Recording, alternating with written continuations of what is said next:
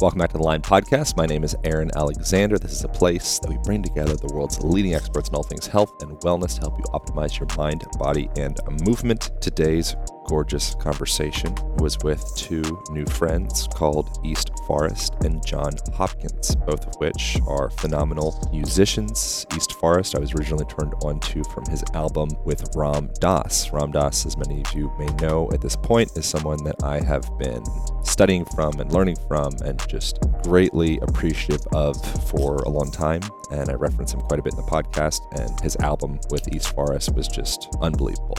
So I highly recommend checking that out in general. And then John Hopkins is a world-renowned musician and producer. He has contributed and produced with the likes of Coldplay and Imogen Heap and many, many more.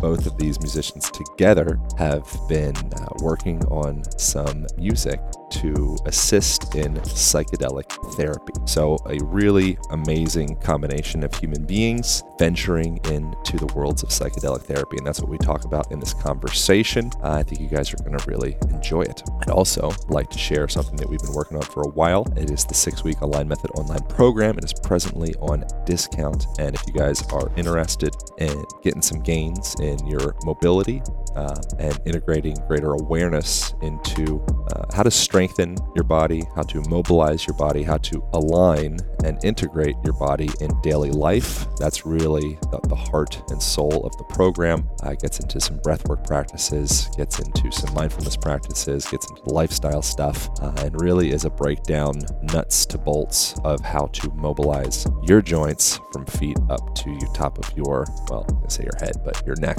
your wrists, all the way through the body, and then how to get all that stuff working together. You can find that over at alignpodcast.com/align method. That's alignpodcast.com/align method. Presently on sale. So you can check that thing out. And if you don't absolutely love it, it's not supportive in your life, hit us back and we'll give you 100% money back guarantee. No questions asked. I also want to take a moment and thank our sponsor, Element, for supporting this podcast. If you struggle to drink enough water daily, I have the solution. Add a packet of Element into your water and sip on throughout the day. Element is an electrolyte powder that is absolutely delicious and contains 0 sugar or artificial sweeteners. Unlike most flavored drink powders, both sugar and artificial sweeteners are going to cause inflammation, and because of that, I don't include them in my diet. But I do like adding some flavor in my water to encourage me to drink more. Plus, it's just delicious. So it keeps my electrolyte levels in balance, which in turn helps my muscle recovery / soreness after a workout. And guess what? You can try Element absolutely free. You can receive a free Element sample pack, including 8 packets, 2 citrus, 2 raspberry, 2 orange, 2 unflavored, by heading over to drinklmnt.com/align. Still is not available on the regular website, so go to drinklmnt.com/align. You can get yourself a free sampler pack of LMNT. I really love this stuff. I genuinely drink it every single day. I have put a packet of it in my water before I go to the gym, literally every day. I dig the stuff. I love Rob Wolf, the founder. I trust the sourcing of the product. I think it's great. Get yourself a free sample pack over at drinklmnt.com/align. And that's it. That's all. I think you guys are going to enjoy it. And I think you guys are also going to devour this podcast episode. All right, let's get to it. Thank you guys so much for making time to do this. And I would say you both are pivotal forces in healing culture. I've now at this point listened to, music's informed, I think, everyone's lives so much more than we would even give credit to in general. Like it's always perfusing our worlds, whether we realize it or not, and the worlds of our parents and our teachers, and like it's so deeply entrenched in who we are. So even if you think you're not a musician or musically inclined, like you still are music. Yeah, it's true. And from as early as I can remember, music was the thing that, as a child crying, that was the thing my mum would put on to keep me quiet. She'd put on Beethoven. Apparently that was my thing when I was like 1 year old. And I remember like some of my earliest memories, we had quite big speakers in the lounge of my house. My dad bought these things, and I can remember even then being able to sort of see sound. Like not aesthetically? Not quite like that, more a closed eye thing, but certain instruments had certain shapes, and it's just always been like that. So something physical, something dimensional was happening. How do you experience that now? It's kind of the same. imagery in a sense. In a way, but not uncontrollably. So it's a way. It's almost like a piece of music is a room, a dimensional space, and it's easy to place things within that, which is actually kind of how it is once you. Do you feel synesthetic about music? Like I know Pharrell says he does. So by that, does that actually mean that, say, Pharrell, does he see colours for yeah, sounds? that's what he says. Yeah, So that it's doesn't. shifting senses in a sense. That's what he says. That's what he says. It sounds cool. I mean, I would enjoy that, but that Yeah. not what happens. It's more of a. It's really hard to explain. I've not heard anyone else put it any better because they haven't been me. But basically, it's as if sounds are shapes, and I don't know. Do you think that's a special gift to you that's informed your process as a musician, or do you think anyone has access to that? I'm sure lots of people do. I think it's probably a musician thing in particular, but I'm sure lots of other people have a similar thing. I just haven't heard it described, but it's what I've always used to navigate like how to mix and place sounds. So, and I equate it with, because I have perfect pitch, so I can tell you what note things are and play along with things without having practiced and things like that. And that was all there from birth. It wasn't something that came in. And so there is something in the brain that's for some reason able to identify pitch in some people. And Do you have perfect pitch with like chordal structures? Like if I played a whole chord, you could go just be like, this is the chord. if it was a chord that was reasonable, if it was a chord that was highly unreasonable with loads of Yeah. clusters, it would take me a little while to figure it out. But like if it's a recognizable chord, I could definitely do that. Wow. But I feel like you can do that too. Earlier you were I replicate can playing. I can find it, but I noticed you can like if I play a note or sing a note, you could say that's an F sharp. Yeah. I'd be guessing. I could find it on the keyboard very quickly. Yeah. That's different. But it is weird that some brains just, and I don't call it a skill. It's not something I learned, and it's not something that I, had to fight for in any way. It's like saying that's red. I just know it's A. So that must drive you crazy if you were on a keyboard and you hit a transpose button and you're playing, but it's playing different notes. Yeah, I can't. I'd play the wrong notes. It I'd screw you adapt, up. but it would be very difficult. Yeah. Wow, But that's not normal. I wonder. That's y'all's exceptional, I should say. So you guys come at music from such a more like intrinsic mathematic, like you're like deeply entrenched in the mechanics and the structure of building music, whereas I'm not at all. So I love just hearing you guys going back and forth and just like talking shop. But at the end of the day, I think it's totally about feeling. I mean, yes, there are mechanics to it for sure, but it's like you've been saying how you can't explain necessarily the process other than you just kind of do it. Mm. And I vibe that too because there just sort of unfolds by like there was this great line that some writer had like, when does inspiration strike? It's like at 10 a.m. when I sit down to write every day. It's like you just have to show up. And I mean, some days are better than others, but it's not like, oh, I've learned certain things and now therefore I can make a piece in a certain way. It just kind of does its thing. It's a kind of repetition in a way. Yeah, and I would echo that. I think like the idea of being taught composition. I went to music college at the weekends when I was a teenager, like at the same time as regular school. And the piano lessons were amazing because I really believe that being taught finger technique is not something. I'm generally an autodidact in music, but when it comes to piano, you need someone to show you how to train your muscles in your hand. It's like training in it's more of a physical thing in a way. I didn't get that, but I wish I did. It's useful I because should when I definitely improvise on the piano, I can do things I wouldn't have been able to do. But when I went to the composition lessons, I was just like, this is not for me because I want to just try and fail and try and fail. And obviously that's how you write music. You just make as much of it as you can. And after several decades, hopefully it becomes quite You comes to your acceptable. thing, yeah. The lens that I'm really interested with music is how it affects us in mental, emotional level and a cellular level, and the way that we, the way that we produce ourselves. Like a sound comes on in the room, there could be a bang, somebody could drop a glass and could break, and that would be a sound that you can incorporate into some symphony or soundtrack or whatever it would be, and it would invoke a sensation, and so your cells would shift and cortisol would spike and norepinephrine and your amygdala would do a thing, and like your whole body contorts to essentially fit that sound. Which I just think is so cool that you're able to DJ people's endocrinology with the way that you're producing your different, levels of music. Yeah, And that's cool. Like being a drug pusher of sorts. It's it's like completely that. We are made of drugs. There's no avoiding that. I don't do drugs. I am drug. I mean, I do drugs as well, but I both do and do them all day am. long internally. all of it. Both do and am and will. But I wonder within that, is that something you notice with things like just the tone and pitch of someone's voice? Do you hear that as music? And do you hear it in? I've noticed that with if I take a strong dislike to someone's voice, it's often a sign to me perhaps that we won't get on. Sure. Yeah, I mean, and like in particular in romantic relationships, I have to be attracted to the voice as much as, and I'm sure that's The speaking voice. yeah, absolutely, yeah. I don't demand a level of singing. Like, I will not accept anything less let me hear than Happy full Birthday. Yeah. full opera training. No, just I have to really love the sound, because I'm a very auditory.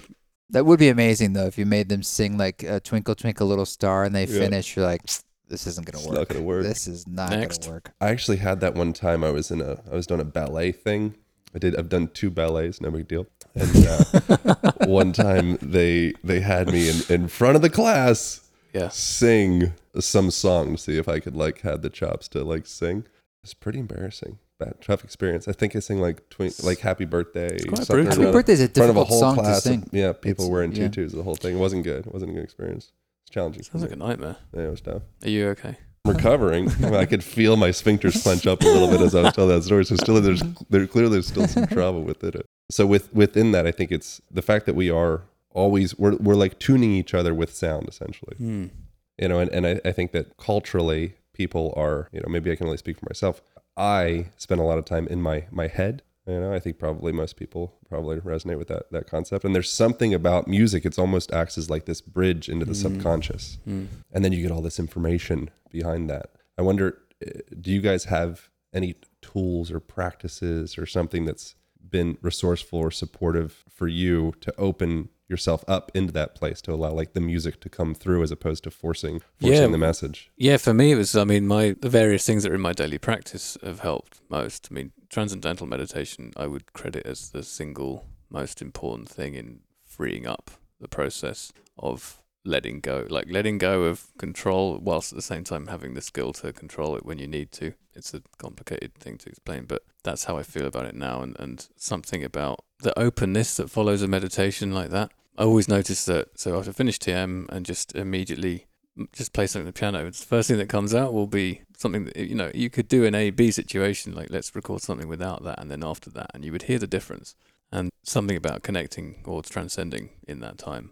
And then, of course, all the different psychedelics have enormous effects on really the inspiration and the connection to forces greater than yourself. And I think keeping going back to that as often as possible, not psychedelics, but just the general thing of things bigger than yourself, being open to those things coming into the music. That's, for me, the sort of primary way, I would say.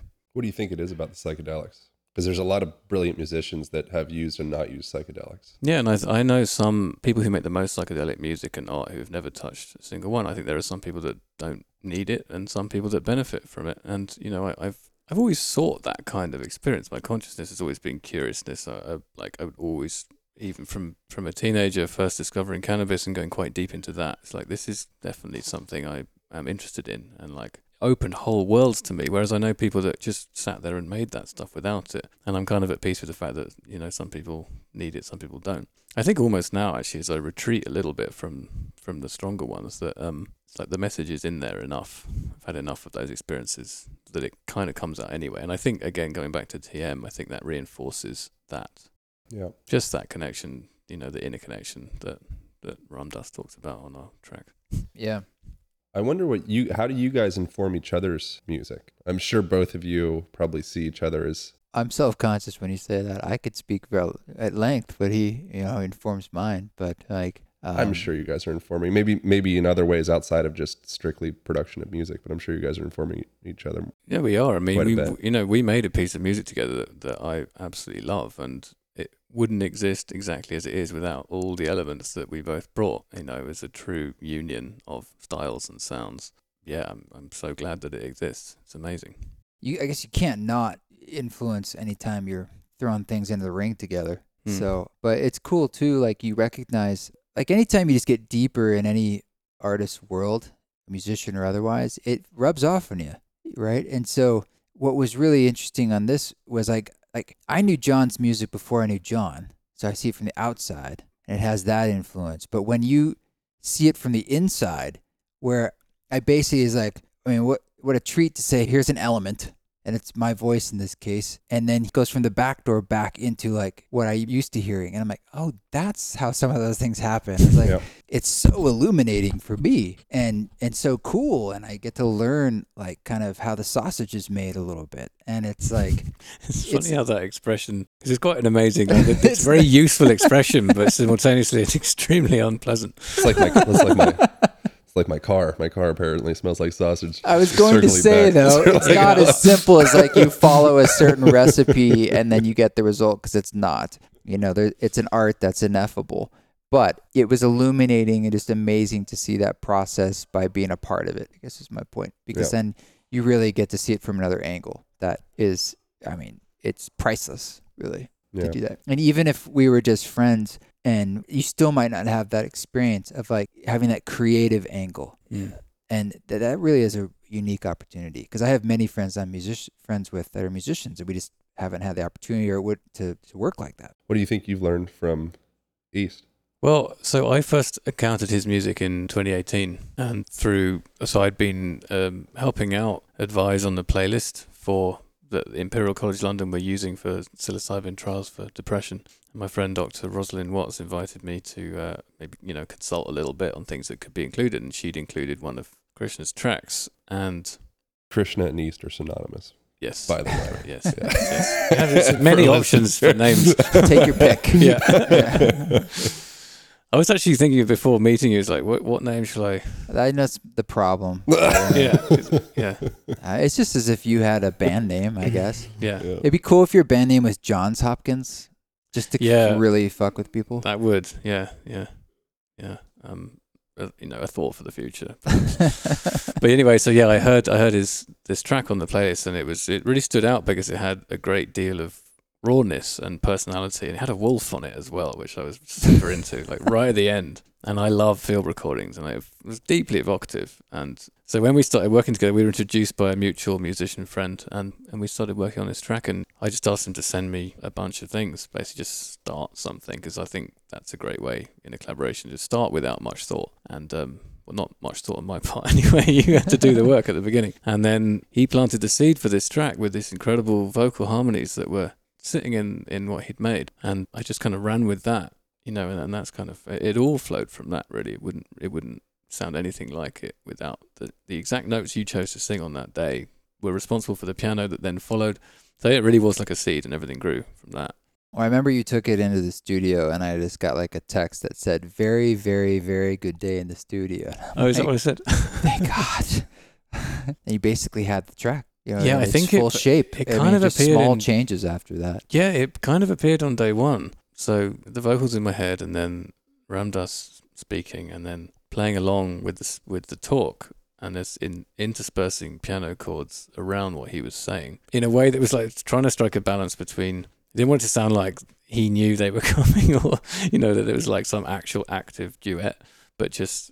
Where is there room for something, and just like trusting intuition on that. Did you have a relationship of sorts with the work of Ram Dass, or Ram Dass personally at all? So not personally, no. I first heard of him I don't know, maybe some time ago, but I was bought a copy of Be Here Now about 6-7 years ago, and I had it by my bed for years, this whole time actually.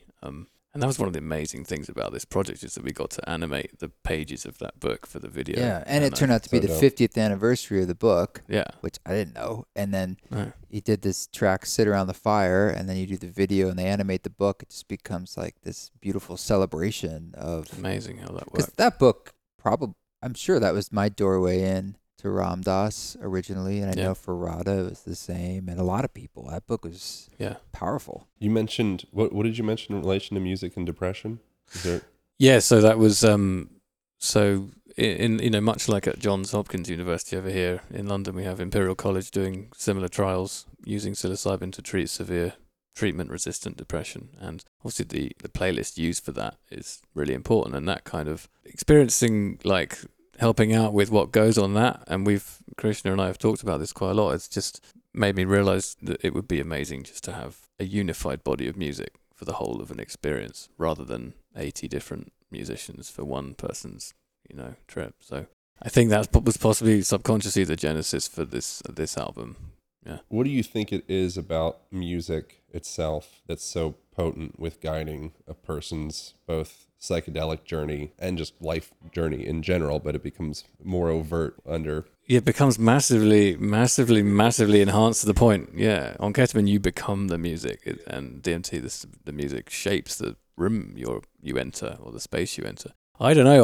All I know is that it's inherent in humans, like you said at the beginning. Like, we are, for some reason, encoded to make and listen to and love music and sound. And there's even separate neurons in the auditory cortex that process music, really? Outside of like conversation and such. That's fucking cool. It is. Didn't know that. Why that's there, and you just think about what music is, and it's like, in this whole universe of duality, we have basically ratios of tones, of frequencies, of waves, and then rhythm, which is like playing with time. And you put the two together and you have music.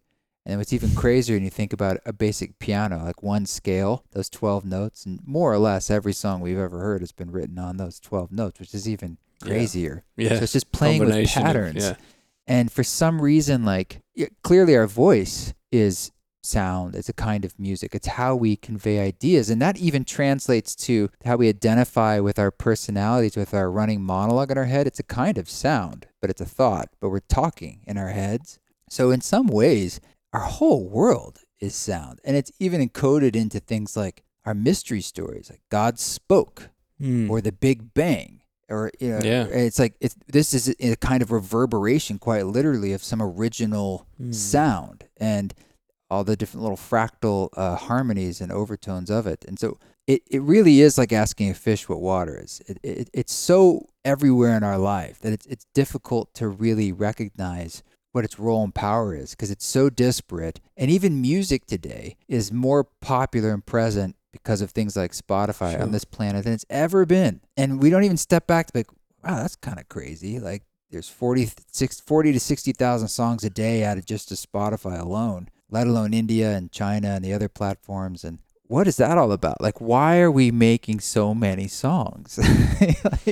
Why? Yeah. And why do we enjoy them? We always want more and more. But I think it's the modern equivalent of the fact that every single night, sitting around the fire in a tribal community, someone would start drumming away. Maybe someone would have a flute. It's a kind of communal connection back then, and expression. So maybe that's the piece that we forget, is how it brings us together. It was always there, I think, and this is our version of that. And it's a little bit more isolating now because everyone's into different things, and there's headphones, and there's, everyone's in their own being houses. A fan of something is a way of having a tribe. Yes, in a way, and going to shows. It's so nice to be able to go to shows again and to perform again and do things, with shared energies, shared resonance, people. And it's just for some reason, like, that's so cool. I didn't know that there were specific neurons that were there for that. Yeah, I think music, the human body has these certain mechanical, physiological symptoms or expressions when it feels away. Like the composition of tears is vastly different than that of, like, if you chopped an onion up. There's all these hormones and all this stuff in tears if you're, like, really crying, or you feel sad. And so you look at somebody just the way that you would, it's like a fish in water. We're just like, it's water. It's a sound everywhere. Someone cries or laughs. You're like, yeah, cool, person crying, laughing, totally normal. But that's the body expressing out these various different, hormones and chemicals, and it's going through its process. And I think that naturally human beings and definitely other animals as well are attracted to making different sounds as kind of a part of that laughing and that crying and that expressing and that processing of their story. And then it comes out into audible language, and then it literally becomes a story. I think it's actually like it's like a physiological healing tool. And then if you strip that away from culture, and then it becomes, This is actually a question I had for both of you. What are your thoughts of the transition away from analog into digital music, if that's even the right terminology? Personally, I think I embrace both things. For me, like I started making music when digital was already prevalent. So I started on a computer and digital synthesis was already there. And I've never recorded bands or anything, so I haven't had so much engagement with analog. But until I think maybe it was about 10 years ago, I started working with some analog synths and synths that were made around the year I was born, in fact. An album I made in 2013 called Immunity, like heavily focused on one synth that was made in 1979, the MS-20, Korg MS-20, which is a beautiful thing. It's quite small and like ferocious sounding, and it was the dominant sound of the lead track of that album. So I'm into the fusion of the analog and digital, I think, and a lot of my sounds, particularly on this new record, they start with analog sources. So I'll play a piano and then just effect it, process it and do all kinds of weird things to it sonically, and that's a fusion of analog and digital as well. Yeah. Is it Jack White? He's the lead singer of White Stripes or whatever that was. Was it? It was, yeah. Yeah.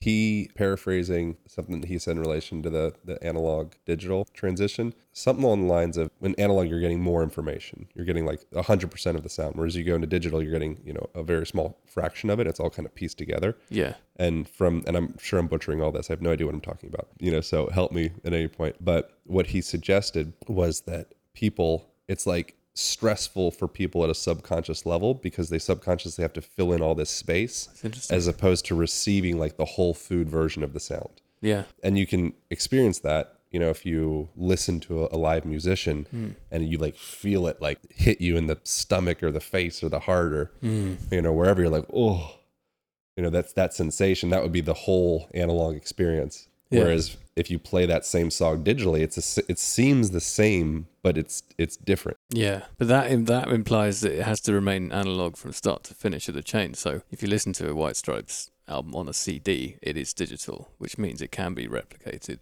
in ones and zeros. And it's also a lot to do with genre, because a kind of a punky rock band, yeah, definitely, I wouldn't use any. If I was recording that band, I wouldn't use anything digital either. I would be like tape machines but I mean, I think this kind of genre that we both work in, of electronic music, it embraces what's possible with both. And the other thing that's possibly changed even since he said that is that the quality of digital recording is now up to such a level that it captures all those so what he's talking about, the things that possibly would get cut out, are called overtones and harmonics and frequencies that are perhaps more things that you feel than things that you can hear. Now the digital world has advanced to the point where you can, in fact, capture all of that stuff. And there are software add-ons that almost reduce that again, because we want it to sound... Yeah, I mean, it's kind of, at this moment in time, a pretty beautiful hybrid. Yeah. And almost everyone's in a hybrid situation because it's so good now. Yeah. That, like, the emulations are incredible. It's still fun, and a lot of people use analog gear, and I do. But just to say that, like, the digital really has gotten so good that it's kind of, like, crazy. I think the main reason, if you wanted to go full analog, is more you like the process. And it does create a lot of limitations, but also a lot of cost. I think Jack White's studio, they have like straight to lathe, like you're recording straight to record. That is traditional. Which is like, I mean, there's no, you're mixing that live, that's it. And that's an old school process. But, I think we like to manipulate, and there's so many cool things you can do now. And a lot of them emulate old school techniques. Jack's studio also has a radio transmitter, like a really low level FM, so he can check his mixes in the car, I heard. Which, he's got to work in the car over FM. I like the fact that because a lot of people used to burn CDs to test in their car, but to actually transmit it to your car. Yeah, exactly. That's pretty cool. Like a certain degradation of the audio over FM. He's got to see if it's got that touch. But then that's already digital. Yeah. I've heard, like, there's value in everybody. There's value in old people, value in young people, and old people can teach young people the things that don't change, and young people can teach old people the things that do. And I wonder if there's some relationship between that, digital and analog. I'm still in question of whether there's like a more whole food version of sound versus like a supplemental real life. I mean, that's the difference. Acoustic in a room with someone. There's nothing like seeing someone perform in a room versus a recording. What do you think it is about the energy? That? I think there's an actual energy transference like that's beyond just the sound. What does that mean? Like I can feel you in this room. I can't explain what it is, but yeah, I can Does it feel feel. like I can sausage? feel everybody in this room. Yeah, You smell like sausage. You don't feel like sausage. just beef jerky. I don't know you well enough to feel you and to detect whether you feel like a sausage or not. But that's why I think like we were talking about Peter Broderick earlier, Yeah. and he had a funny line where we were talking about AI produced music, and he said he thought he could give those robots a run for their money, and I was like, but I think he's right. Like it may be at some point in the future AI creates recordings that are interesting, but you'll never have that replaced in a live space. You just never will. I think it's a human desire and condition to want to see another human being and see something created in front of them that's ephemeral and shared in the room that's been happening forever. It will continue to happen forever. Yeah, If and anything, we'll want that more as we move forward. I totally agree with that last statement and all the previous ones. But basically, I'm a DJ as well, and I sometimes play raves, and that's one of the reasons I'm over here in America to play some like quite big kind of dance music shows. And that is an area that could easily already you could feed in the kind of things I DJ to some sort of AI, and it could probably produce a set quite similar with different artists, different tracks, whatever. But people they do want to see a performance, and yeah, you could replace everything with robots, but what's the point? Like we still want to see people do things, and we want to feel them do things, and we want to have like a communal shared experience of music, and a robot up there is not gonna. It's the reason it hasn't taken off. Definitely doable already, no question. I want to take a moment and share about a thing that I have become incredibly addicted to in the best way possible. That is Eaton Hemp's seeds. They aren't like normal hemp seeds. They have an unbelievably delicious crunch that I love to add on top of my smoothies and my salads and all sorts of other food products. Hemp seeds contain all essential amino acids, which is rare for plant-based foods. Plus, hemp seeds are a great source of omega-3s, which helps to reduce inflammation and keep it in check, which is why they are one of the foods I eat quite regularly. Eaton Hemp is proudly USDA organic and third-party lab tested, so you can rest assured it is grown in the finest soil, free of toxins, pesticides, and heavy metals. Grab your own bag now by heading over to eatonhemp.com/align. That's EATONHEMP.com/align. Use the code ALIGN, ALIGN, for 20% off. And once again, that's eatonhemp.com/align. You have a 30-day money-back guarantee if you do not love the flavor, if it does not make you feel great after eating them, and it's just not your bag, then get your money back. So no risk and lots of delicious reward. Go to eatonhemp.com/align. I'd also like to thank BioOptimizers. Did you know many of us eat a diet that contains practically no magnesium? Over 80% of the population don't get the minimum amounts of the types of magnesium they need from diet alone, because the soil in the United States is greatly lacking it. Did you also know getting enough magnesium drastically improves the quality of your sleep and helps you fall asleep faster? No wonder many of us struggle to sleep at night when only 20% of us are getting enough magnesium daily. Here's the thing, if you're supplementing with magnesium, most magnesium supplements only contain 1 to 2 forms of magnesium. Plus, most supplements you grab on the grocery store shelves are synthetic and unable to properly be absorbed by your body. This is not the case with Magnesium Breakthrough from BioOptimizers, and why it's the magnesium I prefer to take. For an exclusive offer for my listeners only, go to magbreakthrough.com/align podcast and use the code ALIGN10 to save 10% when you try Magnesium Breakthrough. That's magbreakthrough.com/align podcast and use the code ALIGN10 to save 10% off of your order. And one more thing, for a limited time, BioOptimizers is also giving away free bottles of their best-selling products P3OM and Mass Zymes with select purchases only while supplies last. So hurry and order now if you want to get some free gifts worth over $50. That's magbreakthrough.com/align podcast. Get yourself 10% off and a chance to win $50 worth of supplements. All right, back to the podcast. When you are DJing like a massive crowd, are you orchestrating? Are you in real time reading what they're doing as like a whole organism? No, essentially? Or are you kind of in your own, you got your sound and you're just going to do what you do? Yeah, so I mean, I've only been DJing for about five or 6 years. It wasn't my primary type of performance. Some DJs read the room and adapt. I'm more of a sort of, right, I'm going to lead this and you're going to come this way. That's just the type of DJ I am. So then it's up to me to do that really well so that it works. I'm not saying I succeed, but that is what I aim to do. It's like, this is... Because also I think people that come, if you didn't start out as a DJ and you become a DJ later, people that come to see you DJ expect to hear the kind of thing that's in the same world as what you write. So they come for what I'm doing anyway. You know, they don't come for like a freak out jazz set or something. One day, maybe. I'd like to see that though. Are you the same with that? I don't DJ, but when you're playing to an audience? It depends on the show. Like my performances range from true medicine ceremonies, which typically aren't like a public ticketed thing, where it's 100% improvised, and I don't see that as a performance.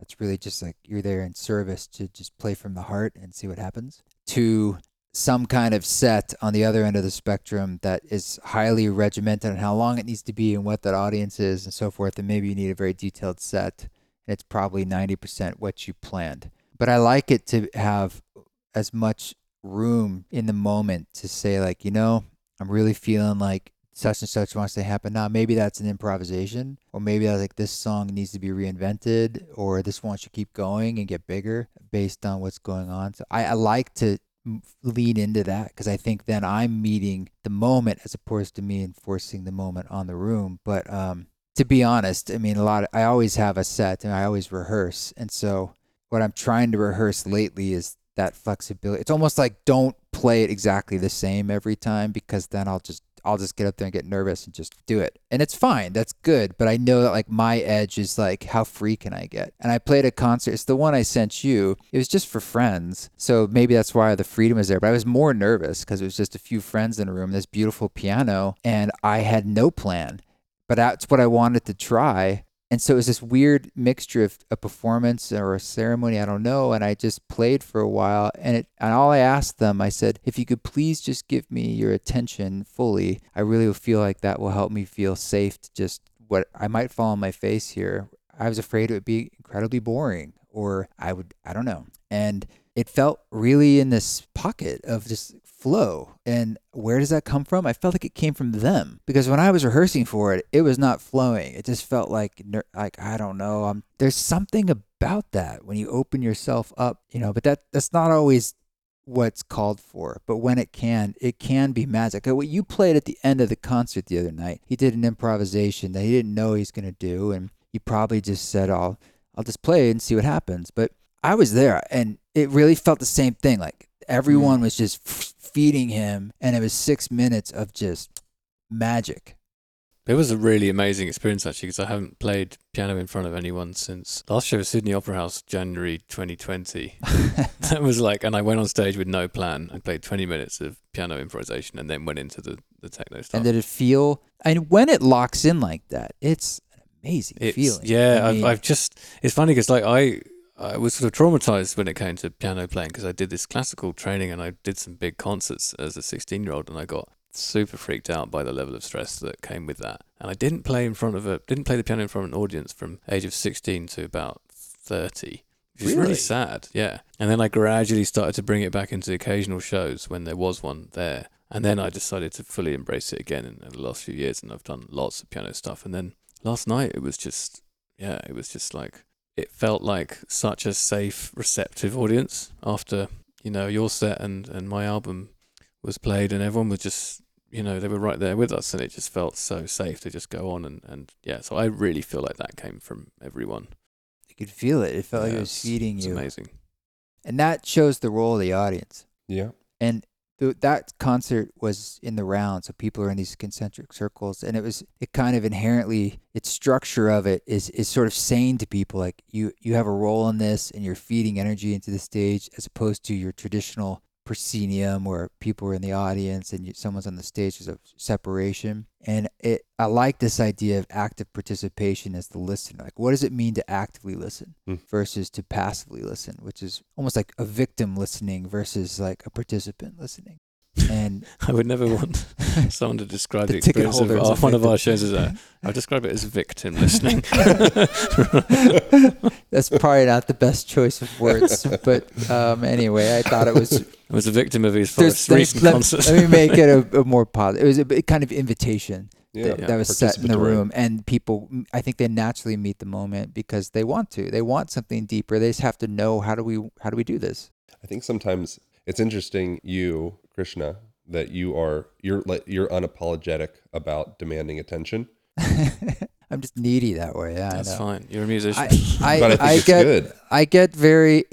I mean, look, I've gone through some really horrible shit over the years when I was starting out. I really had to hustle, and like I had to learn the hard way what I needed. And yeah, I've had to deal with all the stuff, and it can be one person in the room right in front of you with their back turned to you, drunk on their phone, and there's hundreds of other people, and that it's just like an energy drain, yeah, you know. it's hard. And you just want to, and I've said sometimes, like, I really, it's like you could kick someone out or be like, I've seen it happen at shows I've attended to. They like, somebody like, they stop a show, like, you need to go. I'm not performing till this person like leaves, and they kick them out. And it's sort of like, I think there's a fierceness that needs to be demanded for like, I need some basic thing. It's basic.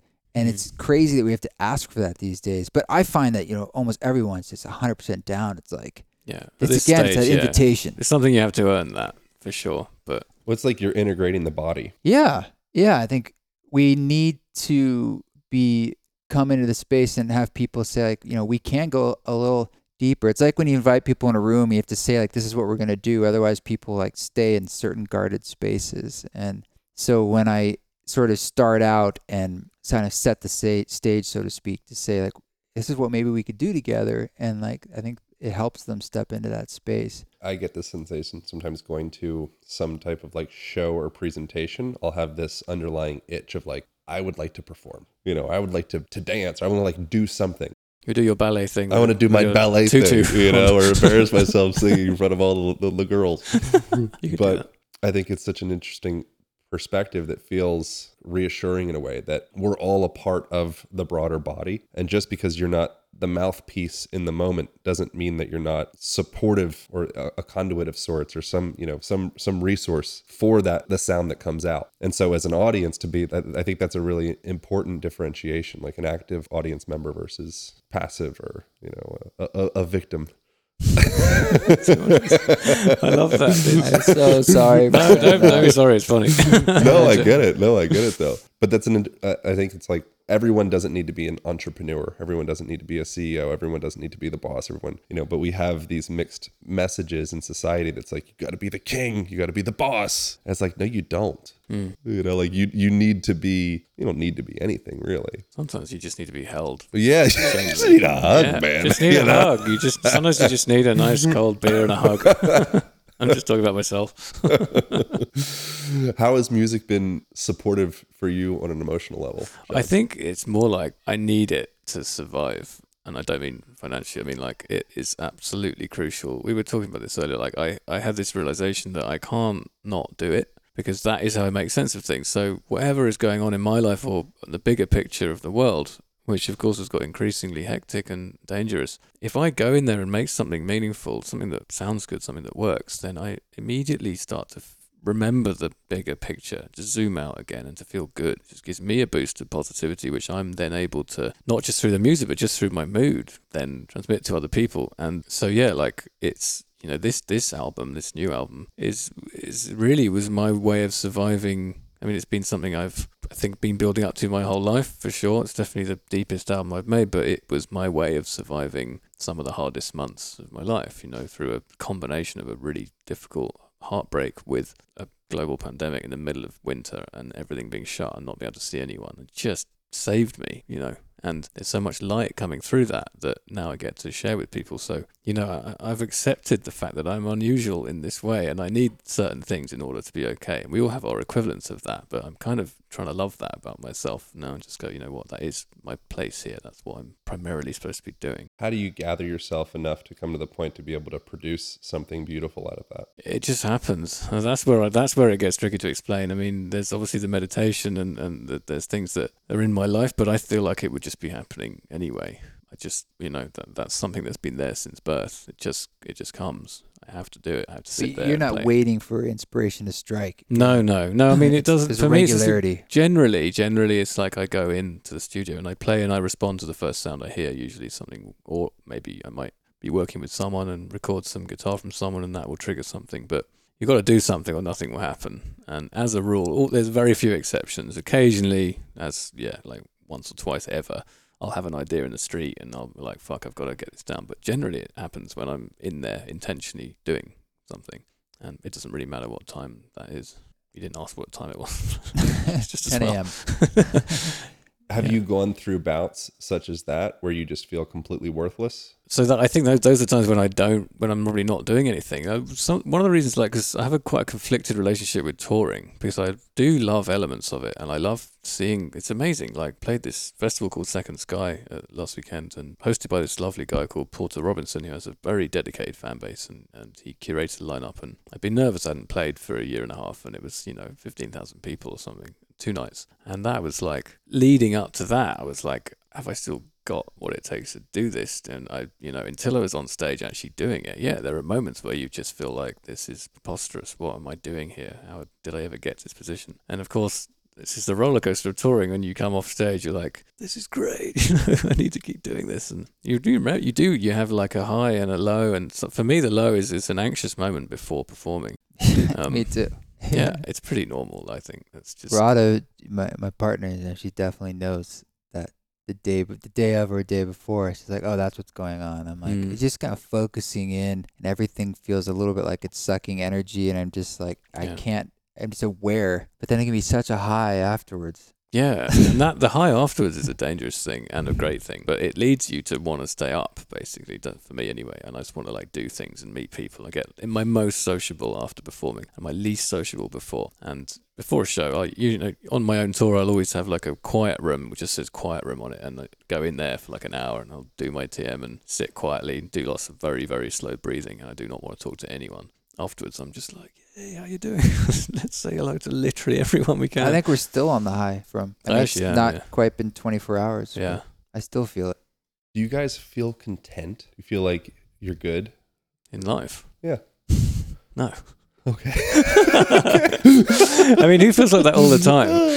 I'm content. How often do you feel content? I mean, I kind of, for me, I've realized over the years that it's momentary. It's about moments. And if I'm content, like I'm enjoying myself right now, so I'm content right now. Right.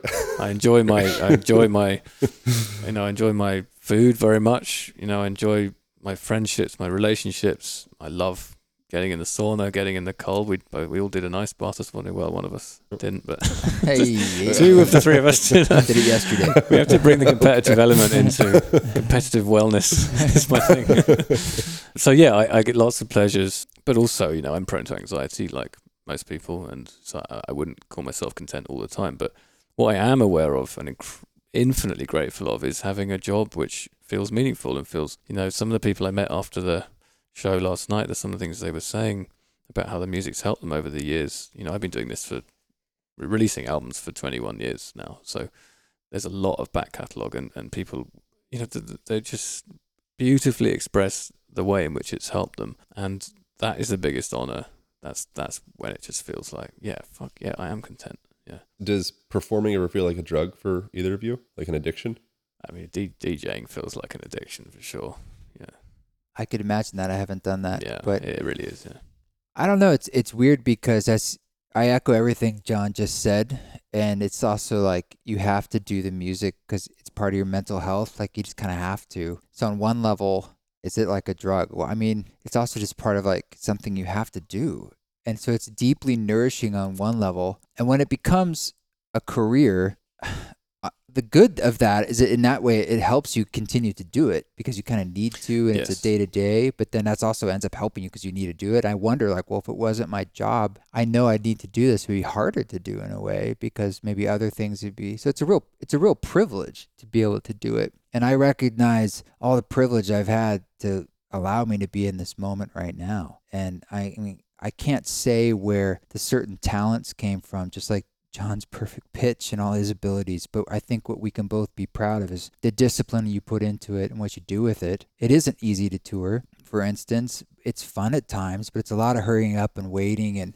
nervousness and incredible sacrifices in your life. And, health and yeah, and your hard health to do it and healthily. but there's an act when you do meet how it affects even one person, that starts to feel like an act of service, because we are on a fundamental level doing it because we have to, and it's like, and that's like this, you honor that fire that says I have to do this because I feel really shitty if I don't. But then it's so awesome that then that has some net benefit for one other person, if not many others. That's a true gift. Yeah. And so I have contentment in that. And I'm like, well, thank God that like some gift that I'm able to cultivate on any level can provide any kind of sustenance and then help even a few people is like, I have to tell you, trip. actually, I've been meaning to tell you this, but so I got a message quite soon after Sit Around the Fire came out, and it was from an amazing woman in New Zealand who'd got in touch to say that her brother had died suddenly like a month ago from an undetected heart problem, and because of COVID, she hadn't been able to fly to Melbourne to go to a funeral. And she said she was very blunt and like beautifully kind of precise in what she said. She just said that she hadn't really been feeling like life had any meaning, and then she heard that song, and she just said, and now it just feels like there's a little meaning again. And it was a very unflowery, beautifully precise message, just conveying that. And like, wow, I should send it to you. Really, I mean, what an amazing thing. yeah, that's a lot to be grateful for. Yeah. I mean, And if that's that, then, and a lot of people don't write those messages. They might just feel it. They might be there's all kinds of stories going on with this music that we've both been making for ages that hopefully is doing some. Yeah, there's way more people that were probably on the edge of ending their lives that didn't tell you about it than did. Not Sure, that that's I mean, the only thing that matters. it No, feels But like your influence and everyone's influence is so much vaster than what we think. I think just walking down the street Yeah. and looking at somebody in the eyes. yeah, we're all doing these dances together, and it's a recognition of that. I mean, it goes both ways with this co-conspiracy of awakening with everyone we interact with. And I don't know about you, but I feel like you finish a piece of music or an album, and it's sort of like, let's say it's a little boat, and you kick it out to sea, and then it's sort of doing its thing. And you hear these stories, and it's beautiful to hear, but it's almost like being proud of a child. They're like, oh, I'm so glad it's out there affecting people. It's like, I had my time with it, and it's doing its life transition, out there, that, which is beautiful that it has its own life. I think it's interesting in relation to like the sensation of contentment or discontentment or the potential addiction that oftentimes surrounds musicians and artists and people that are up on stage and being just like all of the attention's being poured on. That really legitimately becomes a drug for people. And it's an interesting thing, the conflation of the messages from somebody like Ram Dass into the music sphere, because it's almost like it's like water and oil in a way, like that's his. And what was nice about him was, I mean, they blend perfectly together, but that addictive part and the renunciation of the attachment to all of that stuff that's kind of that's infused into everything that he's saying. Meanwhile, he's being completely humble and real that he's a human being. He goes through all the same stuff. Yeah. But it's a really fascinating blend. It's kind of like the analog and digital connection in a way. It's really beautiful. Yeah, never thought of it like that. Do you guys have anything else you'd like to share with each other? The album's called Music for Psychedelic Therapy, John's new album, and the song's called Sit Around the Fire that we've been referencing. Sit Around the Fire is currently out, and the album's November 12th. And I would also point people towards the video for Sit Around the Fire on Yes. YouTube, which is a thing of extraordinary beauty. It's the animated pages of Be Here Now. It's just incredible. So my album's out November the 12th, and he also has an album called In, which is coming out. Yeah. Is this actually announceable? I don't know. It's called A Soundtrack for the Psychedelic Practitioner. I get it confused with each of our titles, but they're basically of the same intention to guide a psychedelic journey. And we were just independently making these at the same time. So it's a sign of the times. Collective unconsciously. Something's in the air about maybe these things being needed as tools. So How many hours is it? it's 2. And it's a sort of a follow-up to the Music for Mushrooms album, which is 5 hours. But we ended up testing this album unexpectedly in ketamine sessions a lot because Radha's a ketamine therapist. So we just sort of had this laboratory to test it on a regular basis with other people. And it was born out of psilocybin ceremonies, so it works great for that. But it also happens to work really well for ketamine. And John's music, I'm sure, works well for many medicines, but we know it works well for ketamine. Yeah, so mine was born through DMT experiences, but it's been primarily tested through ketamine by me. What do you mean born through DMT experiences? So the music is literally wouldn't sound anything like that without the DMT experiences I had. So I've had many of them over the last 6 years, and it's kind of stopped now. I don't feel the need anymore or the desire, to be honest. But there's a sound that I associate with the feeling of DMT, and that's what I've tried in my way to bring onto this record. Mm. And when you hear the first track, if you've had DMT, there may be a part of you that goes, oh yeah, I don't know.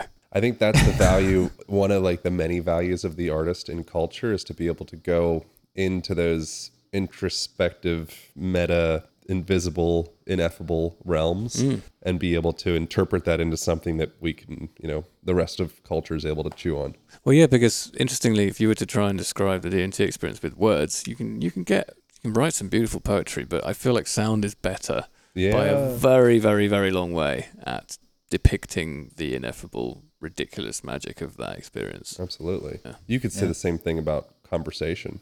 You could. Just presence with somebody. Yeah. When you start getting wrapped up in the words, and I can even notice it in this conversation or any conversation, sometimes I'll get too sciencey or too wordy or too like, okay, I have my prefabricated concept or idea, and like, boom, and I'll like send that packet over to you or send that packet over to you. And then, you have your interpretation of that packet. But I think collectively, sounds and colors and art and all that, they're highly viable forms of communication. Yeah, I mean, that's why it's a part of human nature. It's like we were not supposed to just be limited to words and writing. It was always the whole thing, visual spectrum, the audio spectrum, and the sensory spectrum, touch and all these things. Yeah, I wonder if it has something to do with we want to see each other. So we talk about our feelings, but then we also have these other skills where maybe we'll play like a piano song and like pour our emotions and thoughts, and then we'll send it to a girl, or write out in poetry or, paint up something. Yeah, but I mean, but ultimately it probably winds back of just some other translation or interpretation to be seen. Yeah. Yeah. All modalities, these things are there for when words aren't enough. And that's what music and sound in particular is just, for me, the most powerful.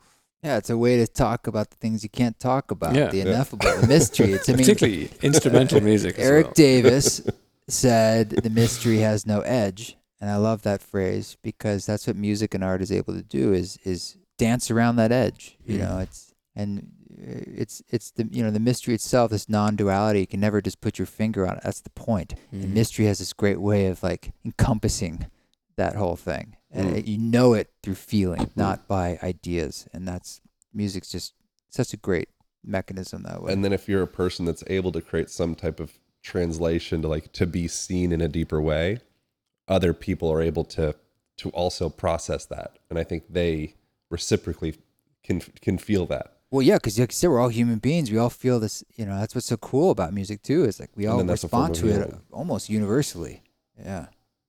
Shit's deep. Indeed. Good concluding note. Notes on the meeting. Shit's deep. Yeah. Thank you the guys. title of the podcast. Shit's deep. Thank you guys so much. Yeah, thanks. That was great. Really enjoyed Thanks, that. brother. I appreciate this. And the Ram Dass album I've listened to literally hundreds of hours of that. I know Yeah, you're and not shout out promoting it right to now. Ram Dass. I mean, that's where all this was born from, and him. That's saying, where I was introduced to you. Ram Dass Yeah. has been someone that I've listened to like thousands and thousands of hours. I listen to him almost every night before going to bed. I turn him on auto timer thing. He's been one of the most inspirational characters in my life. Well, this talk that's featured in "Sit Around the Fire," that song, is from 1975, and I had only used Ram Dass talks from present time when we met up. I had never taken a dive into his catalog, and this was a really special one. Like he's just really, really tapped in a heart-centered space. So it's one of the best I've ever heard of the energy of his talk. Yeah. As soon as you hear that first line. Yeah. Go hear "Sit Around the Fire" if you haven't heard it. Watch the video on YouTube. So, yeah. All right. You'll be grateful. Take the 8 minutes or 9 minutes and just give a little space for it. It's my prescription. East demands attention. Invites. So we're not victims of the music of my victims. Don't be my victims. Yeah. All right. Thank you guys so much. I appreciate this. Thanks, man. We're all hungry. Time to go down. Thank you all for tuning in. And that's it. That's all. Over now. Oh. Thank you all so much for tuning into that podcast. Before we go, I want to share a review. I so greatly appreciate you guys leaving reviews on iTunes or wherever you leave your reviews. This one comes from Michael Unbroken, and it goes like this: great podcast, exclamation point. I just wanted to take a moment and say thank you for creating such an impactful podcast. I believe that we all have a voice that deserves to be heard. Thank you for putting this into the world. That is from Michael Unbroken. I really, really greatly appreciate reading those. It's inspiring, it's supportive, and it also helps the algorithmic gods know people are tuning into this podcast. So if you want to be supportive, share this thing with your friends and maybe leave a review if you're feeling inspired. And that's it. That's all. Appreciate you so much and look forward to sharing another impactful episode next